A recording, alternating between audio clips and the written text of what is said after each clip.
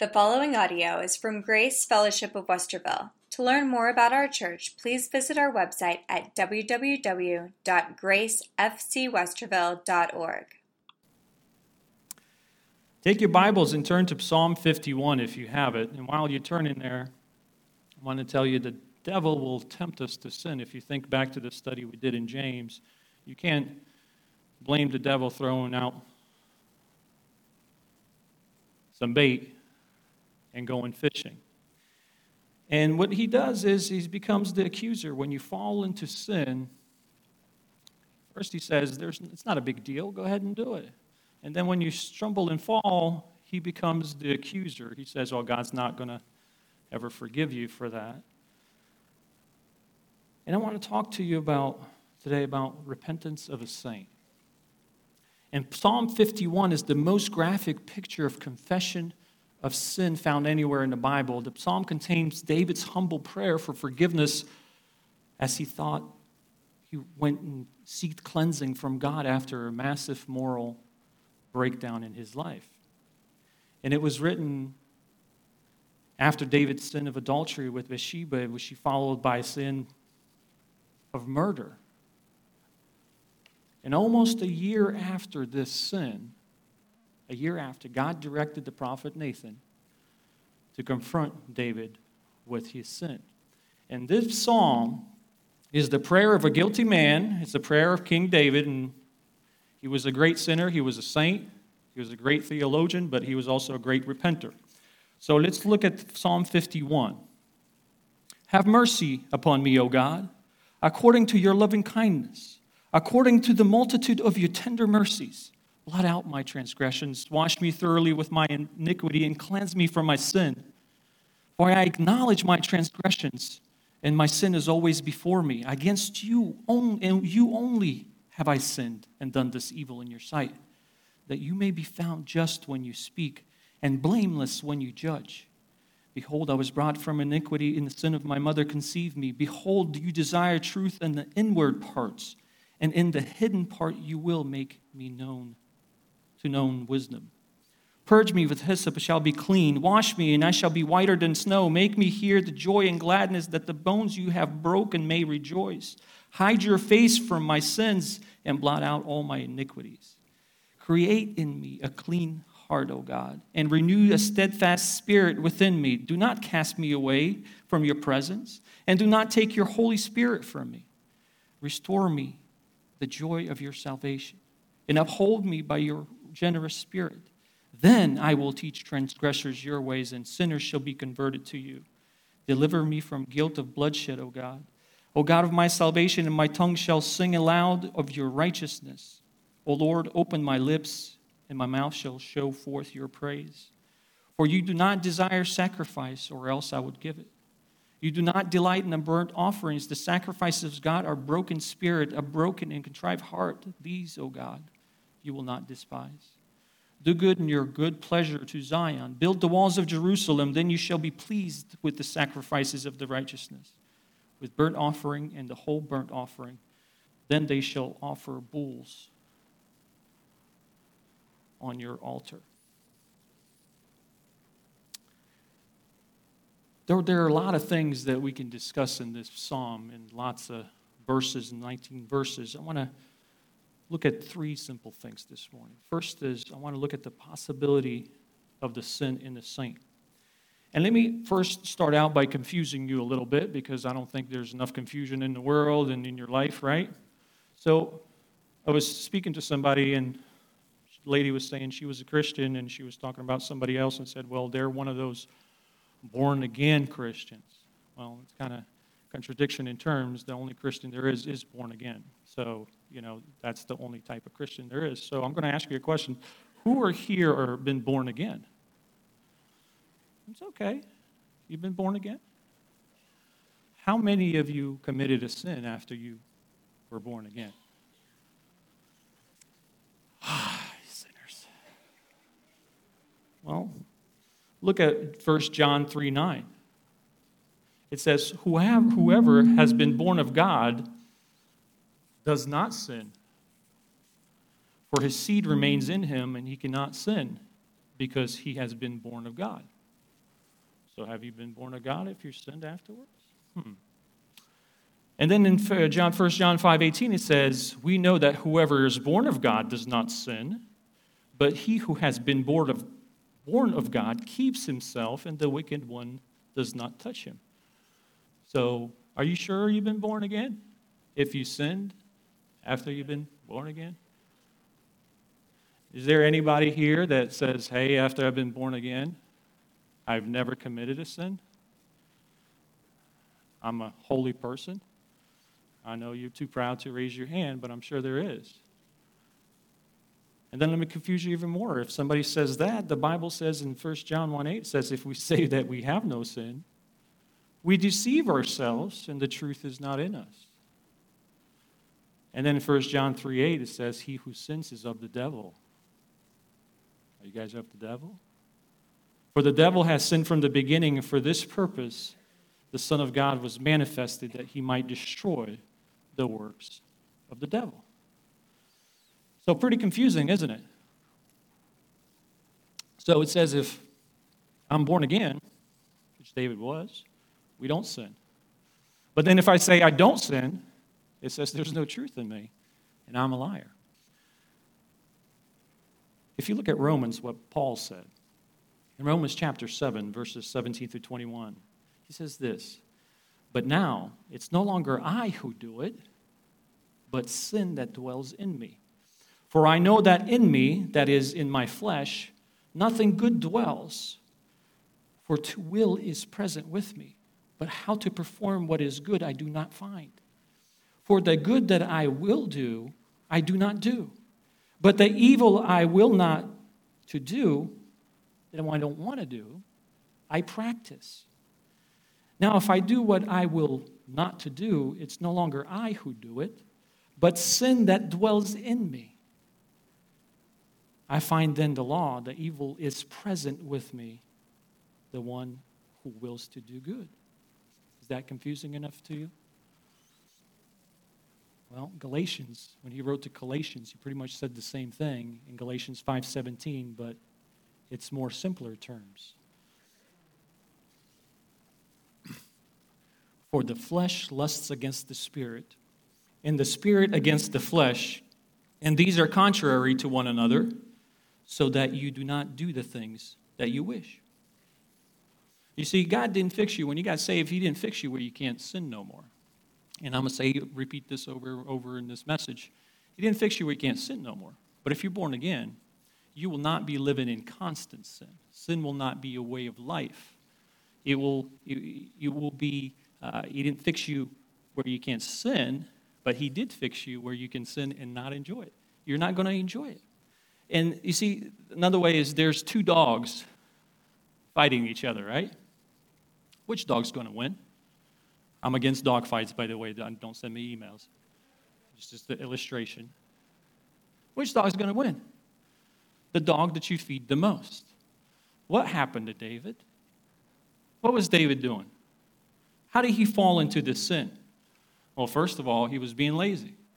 He was not doing what he's supposed to be doing, what kings are out doing. He's supposed to be out there with his troops, fighting. Then when he went out on the rooftop, second, when he saw her bathing on the roof, he didn't say, oh, I'm sorry, I shouldn't be watching, and walk away. But instead, he continued to saturate his mind with lust. And he kept feeding the flesh. Feeding the flesh. He didn't stop. And then he continued on to go have some people go get her and bring her to him. And many times, sin in the saint is an unexpected opportunity, an undetected weakness. And when those come together, we fall into sin. We fall into sin. And I want to tell you, just surely as you put your hand on the hot stove, you're going to get burnt. If you're bound to sin, you're bound to suffer, folks. And let me remind you that eternal security is not a license to sin. It's not. It's not to be construed as a license to sin, God forbid. And if you're bound to sin, you're going to suffer, regardless if you're saved or you're not saved. But even the godliest people can fall into terrible sin. Sin has serious, serious consequences. And they're inescapable. And folks, just one lapse in judgment or sin can change your life forever. It did with David's. You know, we read about David and he was God's man and all that stuff. But look at 1 Kings 15:5. Because David did what was right in the eyes of the Lord, and he had not turned aside from anything that he commanded him all the days of his life. Now, if there was a period, that would be awesome, right? But then it says, except in the matter of Uriah the Hittite. He was doing pretty good there. Until that except. One mistake, God, that's it. Folks, we should never forget that God is a holy God. God is a holy God. Do you remember another character in the Bible named Moses? Do you remember when he disobeyed God? He struck it when God told him to speak to it, to the mountain, give water. Why? He was irritated, frustrated with all the Israelites just bugging and nagging him. But because of that one thing, God said, you're not going to enter the promised land. You're going to get on a mountain, you can see the promised land, but then you're going to die. You're not going to enter the promised land. Is God so cruel? God is a holy God. So we need to understand, just because you're saved doesn't mean that you don't sin, you do. But because you are saved, there should be a lot more repenting in your life. A lot more repenting as you grow spiritually and you start to understand the holiness of God. So what happens in the life of a believer, of a saint, when you sin? And I want to look at those things with you, because men are free to decide their own moral choices, but they're under the necessity to account to God for those choices. There's consequences. So I'm sure you all will understand that there's a possibility of sin within us. And for folks, the devil have you believe that after you come and you're repented once, you can just sin, move on, everything's forgiven, it's not a big deal, move on with your life, just best life now. You know, a lot of people are preaching Jesus is a genie in a bottle. He's just there to grant you wishes, to comfort you all the time, and just do whatever you want. Sin is not a big deal, but people have a different idea of sin. They think it's not a big deal. Well, the devil, the people, they have a different idea about sin than God does. You know, I heard about a mom who looked outside the window and saw her son outside, and there were some skunks around him. And she said, oh, there's trouble on the horizon. So she opened the window and yelled, run, son, run, son. He picked up one of the skunks and started running. And a lot of people think that way. We think we can just sin and move on. But folks, sin leaves a mark everywhere it touches. Sin leaves a footprint everywhere it steps. Sin leaves a strain everywhere it breathes. You cannot sin and it not have an impact in your life. Did our PowerPoint go out? That's okay. Well, some people say, I've prayed, I'm forgiven. Folks, I need you to understand, there are consequences to your sin. There are consequences to sin. Every kick has a kickback. One leak will sink a ship. One sin can destroy a sinner. And the Bible says we're all sinners. We've done all things to offend God. Now, sometimes we never get busted by other people, right? Sometimes we have those hidden sins. In fact, some people carry on a sinful pattern of behavior for years and never been caught. But then when they're busted and we say, whoa, we're surprised. But there's two people that are not surprised. God's not surprised, and the person that's committing the sin is not surprised, should not be. And the truth is, in the eyes of God, we're all been busted. There's no deed, no sin, no rebellion against God who escapes his notice.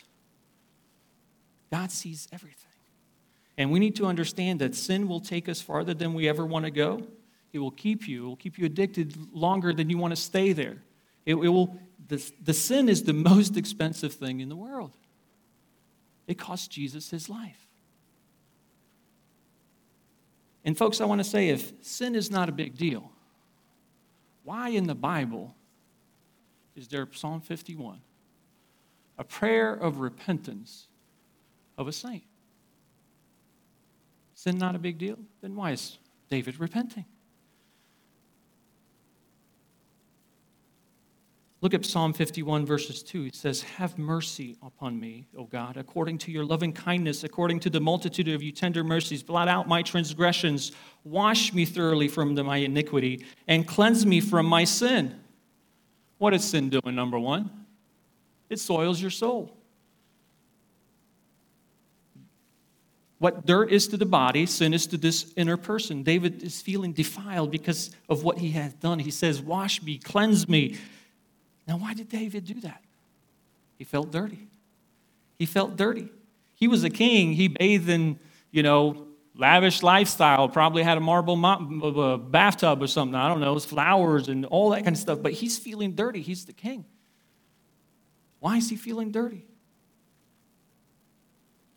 And folks, did you know one way you can know if you're saved or not is when you can sin.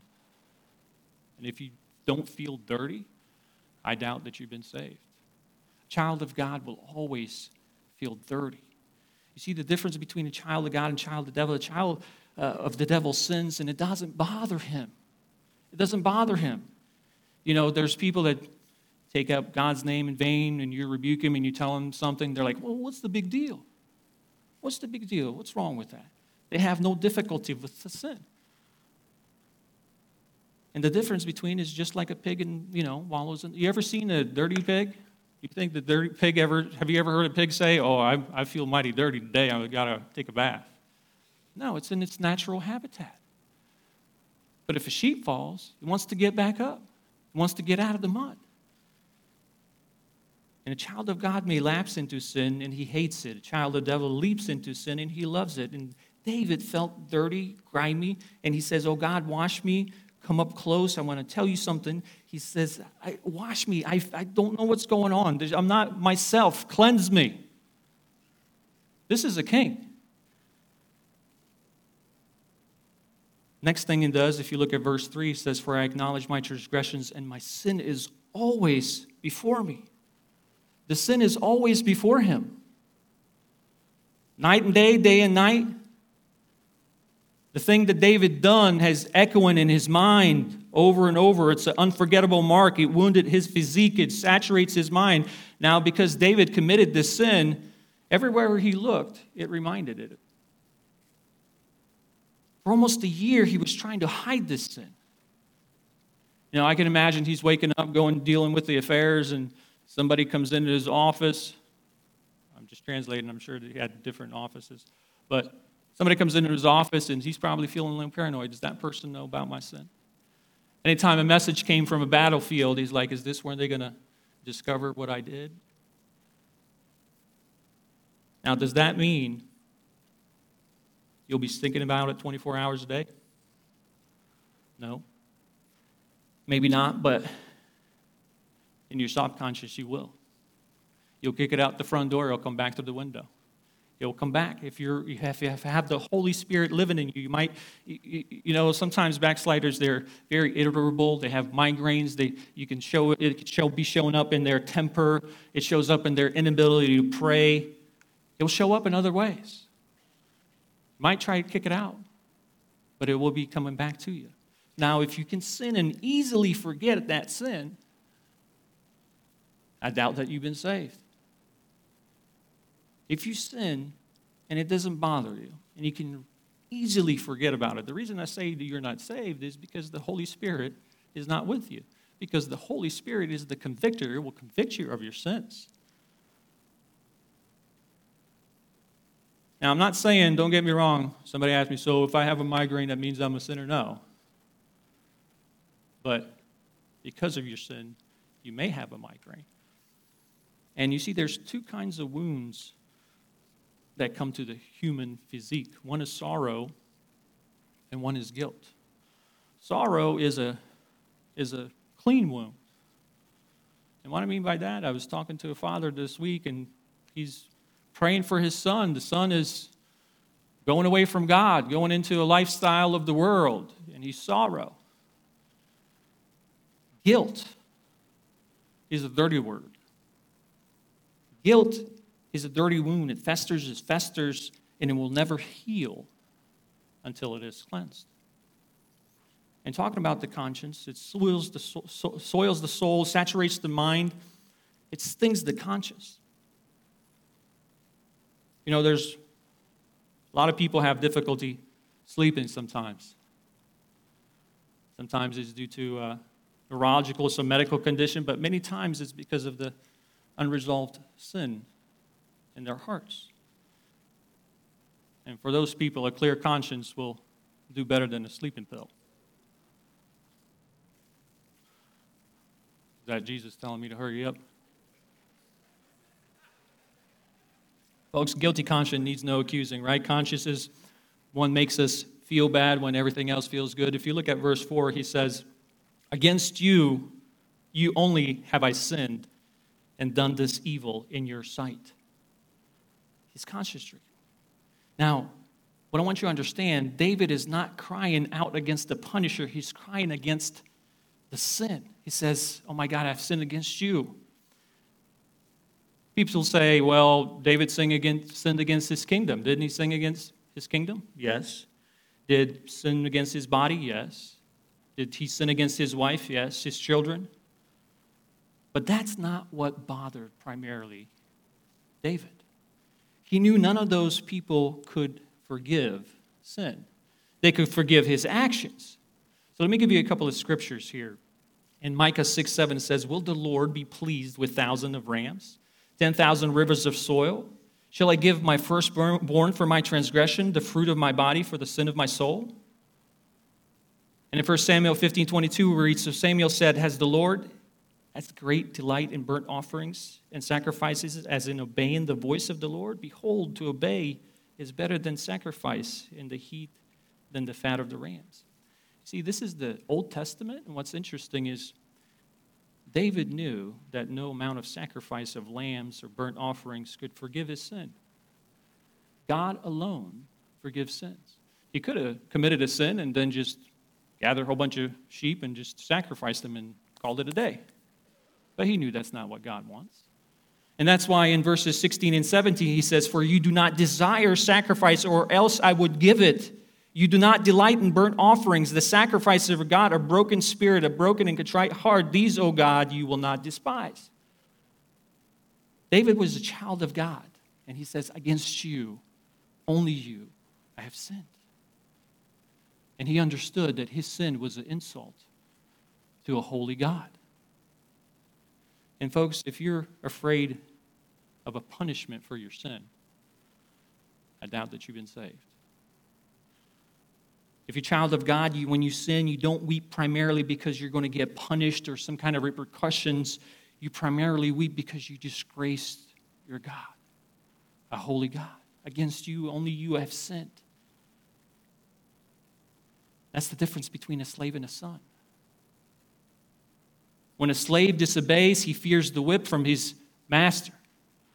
When the son disobeys, if he's a loving son, he fears his father's displeasure. And folks, does that sin, your sins in your life, those of you raise your hand, do those bother you that way when you sin? Against you, only you I have sinned. And in Acts 24:16 it says, always strive to have a conscience without offense toward God and men. And then in verses 8 and 12 he says this, make me hear joy and gladness, that the bones you have broken may rejoice. Restore to me the joy of your salvation and uphold me by your generous spirit. It saddened his heart. Saddened his heart. Now, he's not asking for his salvation to be restored. See, you can be saved and you can be miserable. You can be saved and you may be miserable. So most miserable people on earth are not the unsaved people. They're out there having fun, living a ball. And anyone tells you there's no pleasures in sin, they're lying. The Bible says there are pleasures in sin, but for a season. for a season. Never tell anybody they can't have pleasure if they're not saved.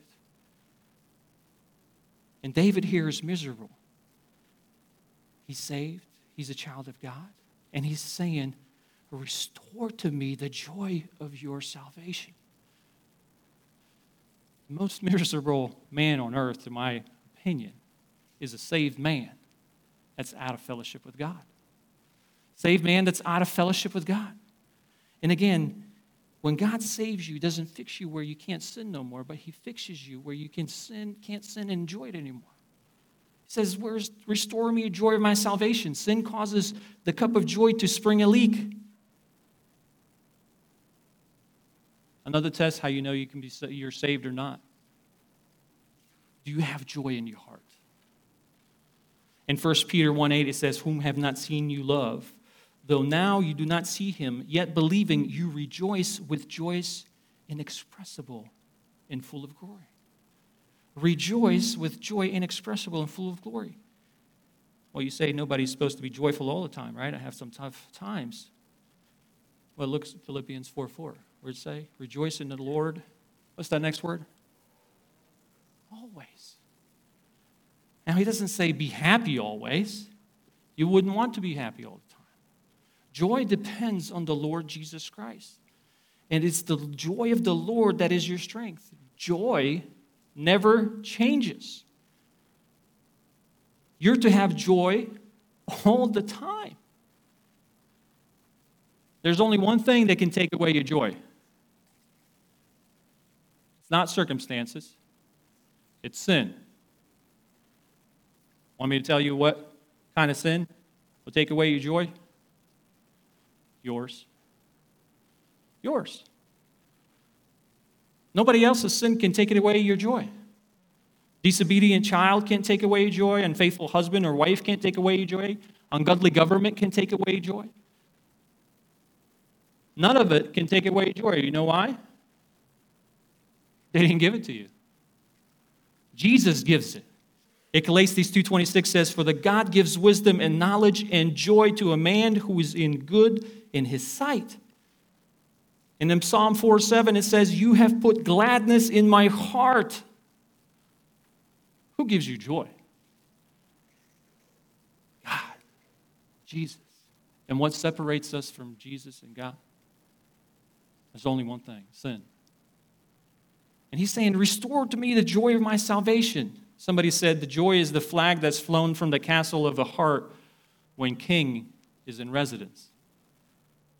If the joy is not there, friend, because you're not abiding in the Lord Jesus Christ. And Billy Sunday once said, if you have no joy, there's a leak in your Christianity somewhere. And that leak is usually a broken fellowship with God. Something has come between you and the Lord. And again, it's a 3-letter word, sin.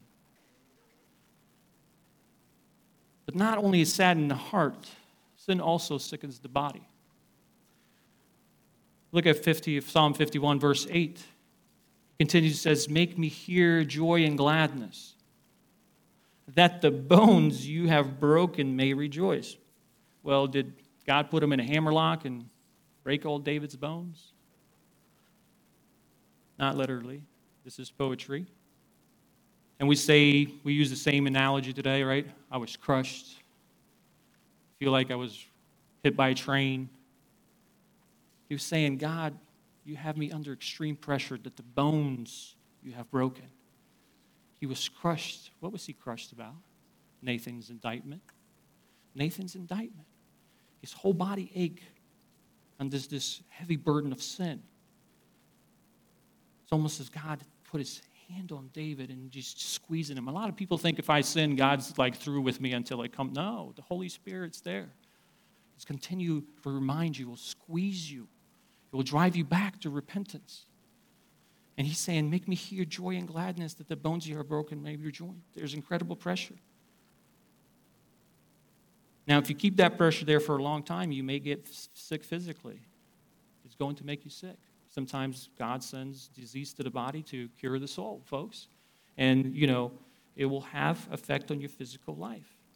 He will do a number on you physically. I remember a story of a church group that went to a rest home one time to visit. And they were interviewing this old guy, and they wanted to hear his story and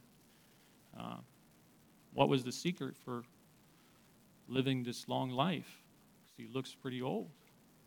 And he said, well, I did everything I wanted to do. I ran, did drugs, drank beer, hanged out with women, did all those things.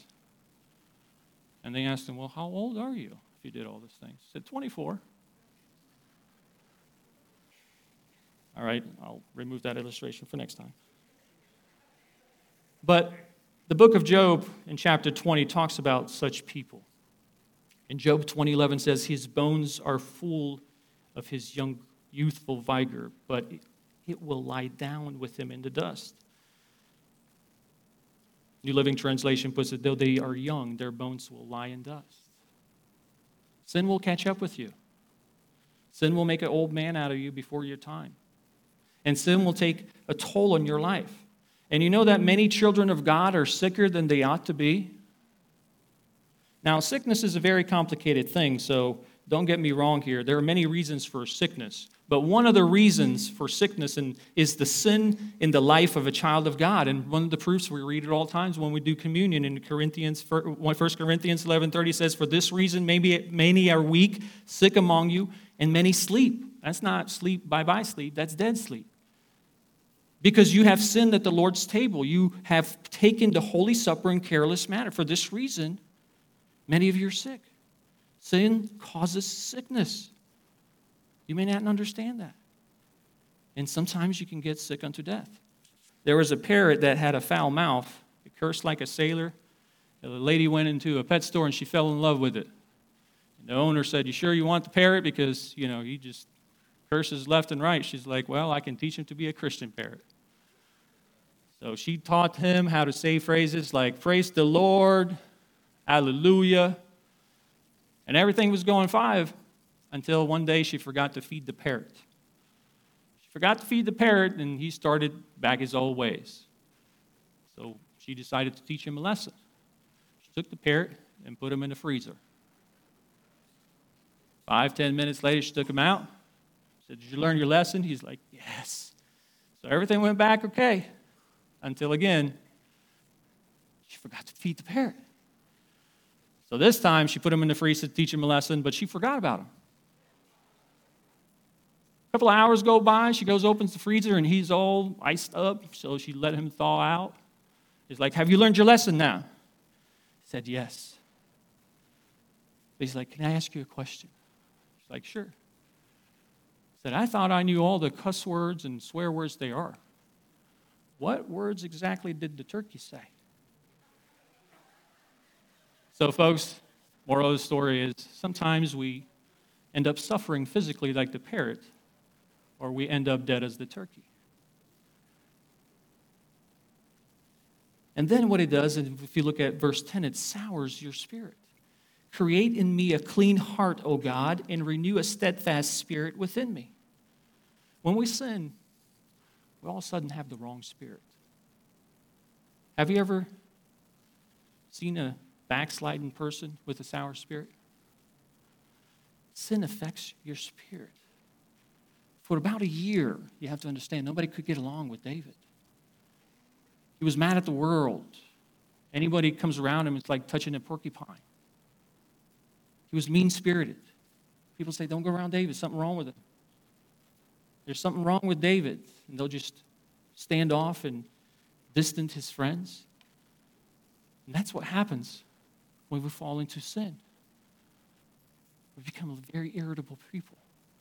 Two ladies were having coffee, and one of the ladies asked her friend, said, do you ever wake up grouchy?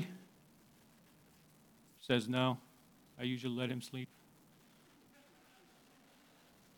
We get this mean spirit. And folks, I will tell you the truth. I'd rather be around an old-fashioned, unsaved pagan than an unrepentant Christian. The most critical, difficult, slanderous, can't get along with type of individuals I ever known are backsliders because they're miserable on the inside. They're miserable on the inside. And you watch a person with a sour spirit, with the wrong spirit, the most critical persons in the church, they think that God gave them a gift of criticism. They're always playing the victim and everything. If you wait long enough, and if you watch far enough, sooner or later, you find that there's some sin in their life that has given them this ugly, critical spirit, this unrepentance, because they're being unrepentant.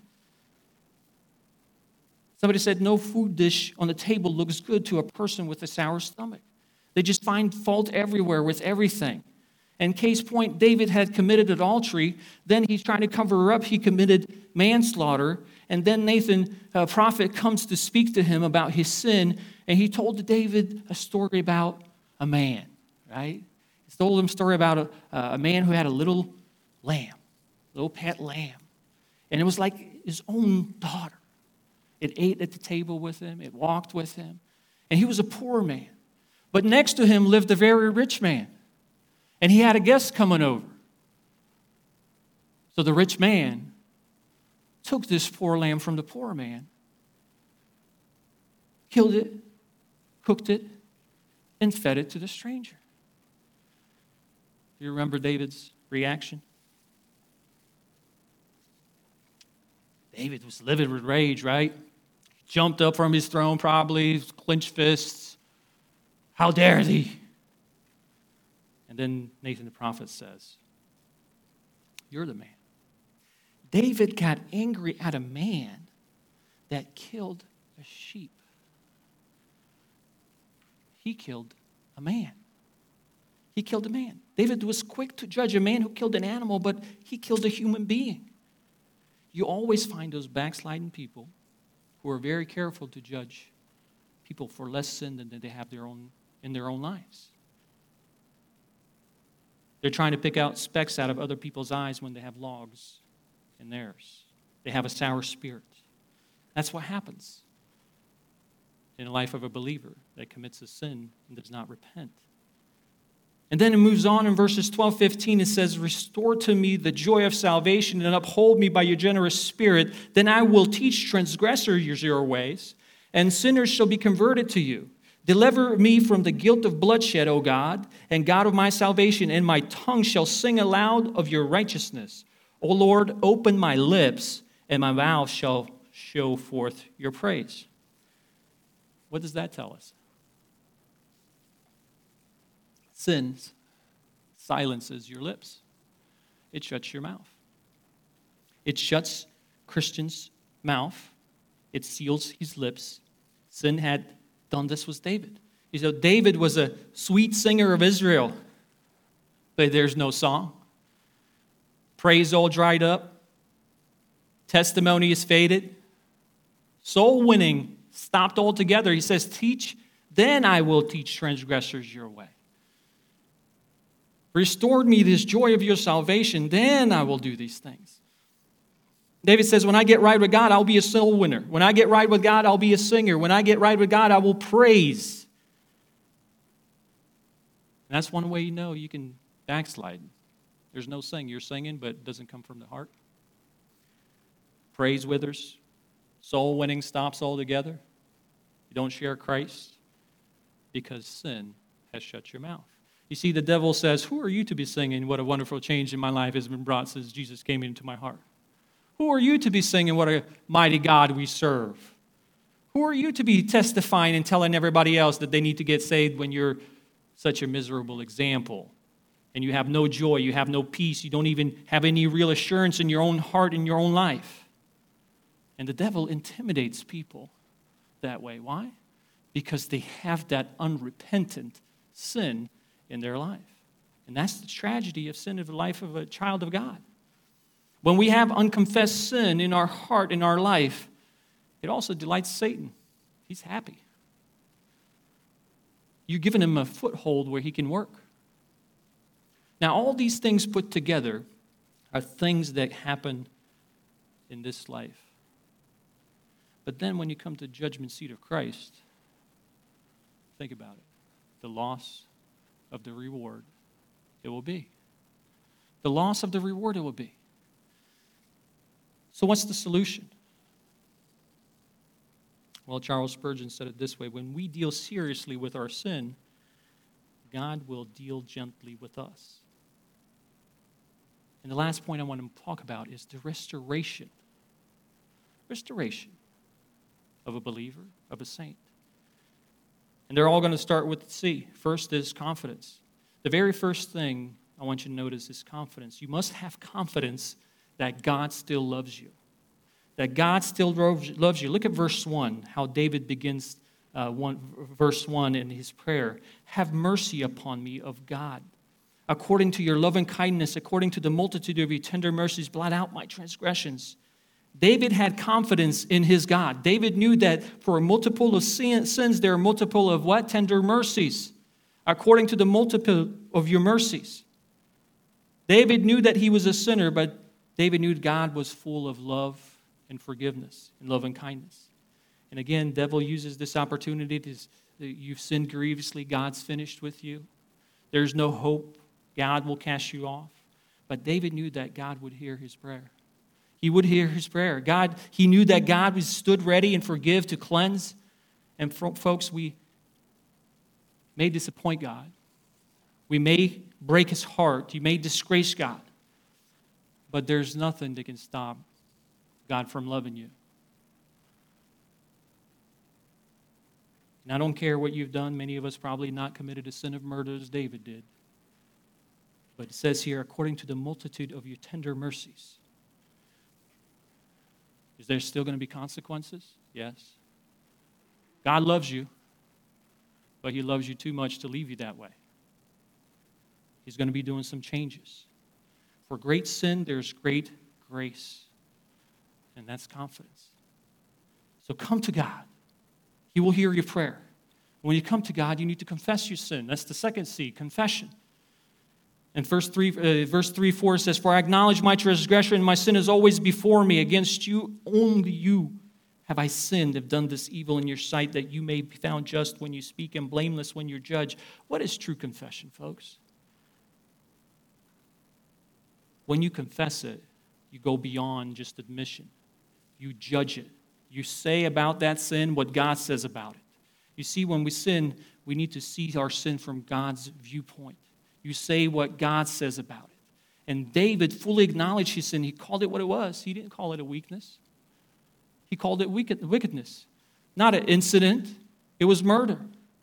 He accepted God's verdict, admitting that God was proven right. He's correct. And punishment for his sin is justified. And he judged it. No alibis are given here. David offered no lame excuses, only a full confession of his own guilt, that he deserved divine justice. And he's saying, I've sinned against you. And there's one thing God won't accept for your sins, that's an alibi. I mean, if you look at it, David could have said, well, it's not my fault. My wife wasn't showing me love and affection. Or he would say, it wasn't my fault. She was out there bathing. She shouldn't have been there. Or I just had a weak moment. But David says, God, I'm guilty. I'm guilty. Not my brother, not my sister, but it's me. I'm standing in need of prayer and forgiveness. And that's what godly sorrow produces, repentance. If you look at 2 Corinthians 7:10, it says, for godly sorrow produces repentance, leading to salvation. And folks, he was not worried about the consequences of sin. You know, there's a lot of people that were sorry about their sin. You know, Judas is one of them, Saul, Esau. But they were more scared of the results of their sin. But it was an honest confession. God just wants you to confess it, and then what? Go and sin no more. Go and sin no more. In Numbers 32:23 said, but if you do not do so, then take note. You have sinned against the Lord, and be sure your sin will find you out. You see, when we try to cover up our sins, God uncovers it. But when we uncover our sin to God, what does God do? He covers it. He covers it. Your sin will find you out. The Holy Spirit cannot apply the blood to unconfessed sin, folks. You need to confess your sin. And when the man is ready to confess his sin, God is always ready to cover it with his blood. In Proverbs 28:13, it says, "Who covers his sins will not prosper. But whoever confesses and forsakes them will have mercy." It's not just confessing them, it's forsaking them. And I was reading a poem and said, "It's not enough to say I'm sorry and repent and then go on from day to day just as I always went." Repentance is to leave their sins we loved before and show that we in earnest grief by doing them no more. So confession is not just admission. It's also forsaking and doing them no more. And when you confess, what happens? The third C, cleansing. 51:2 says, "Wash me thoroughly. Wash me thoroughly for my iniquity." He erases the records. It's blotted out. It's not there anymore. It's buried in God's forgetfulness. And we talked about last time what that means, forgetfulness. God doesn't forget it. He just remembers it no more against you. And then he says, "Wash me." Blots it out. He washes him. He removes the penalty of sin. He removes the pollution. And it's gone. And the Bible says in 1 John 1:9, it says, if we confess our sins, he is faithful to just to forgive our sins and cleanse us from what?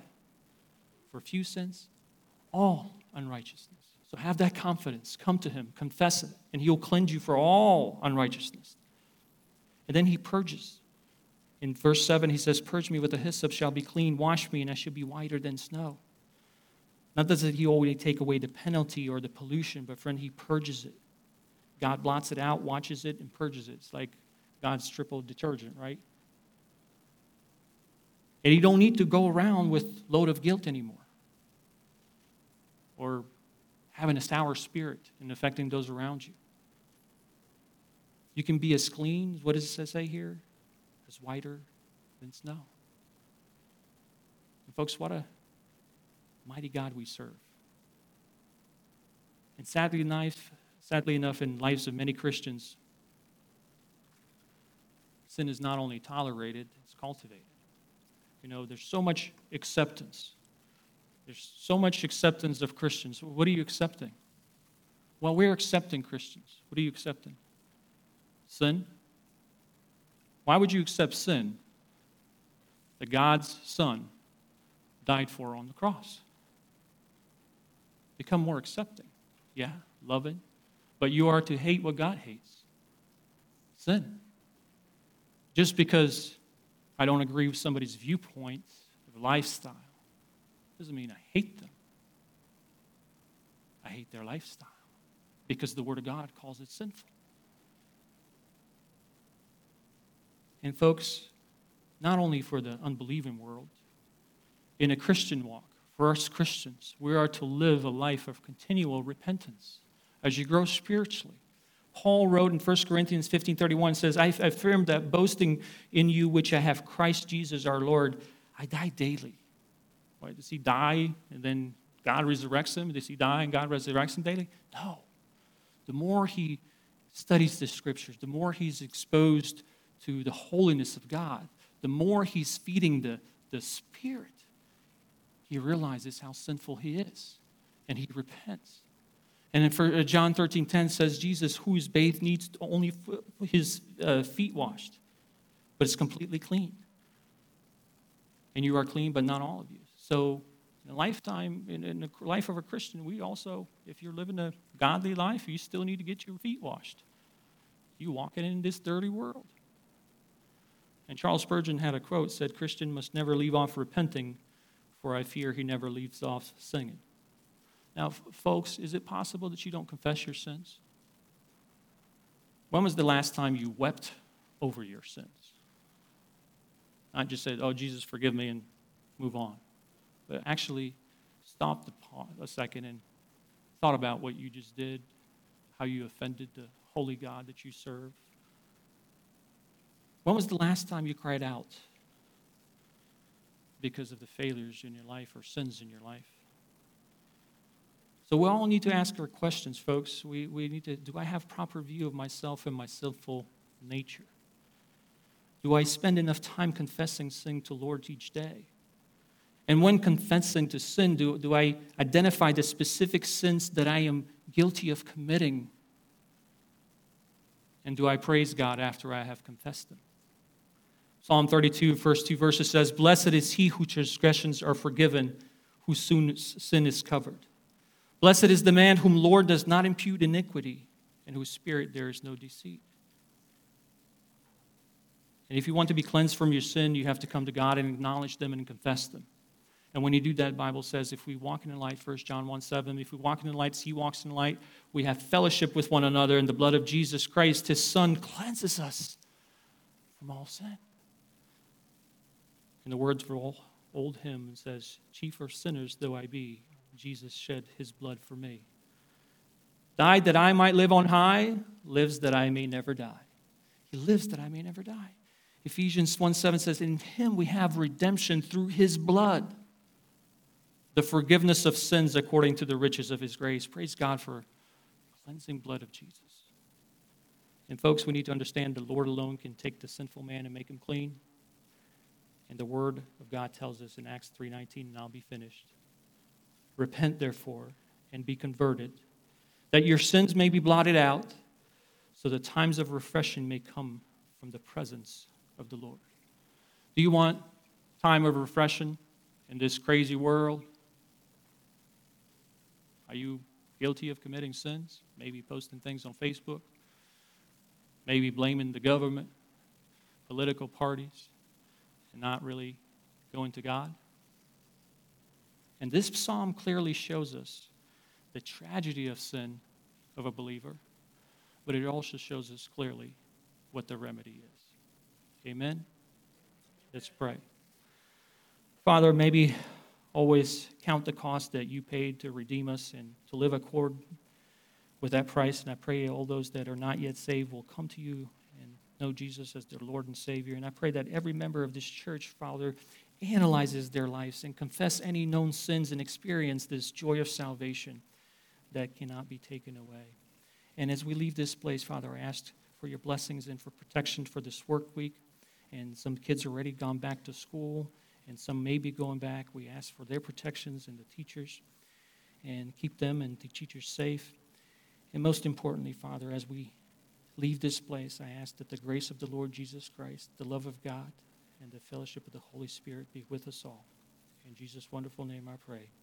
Amen.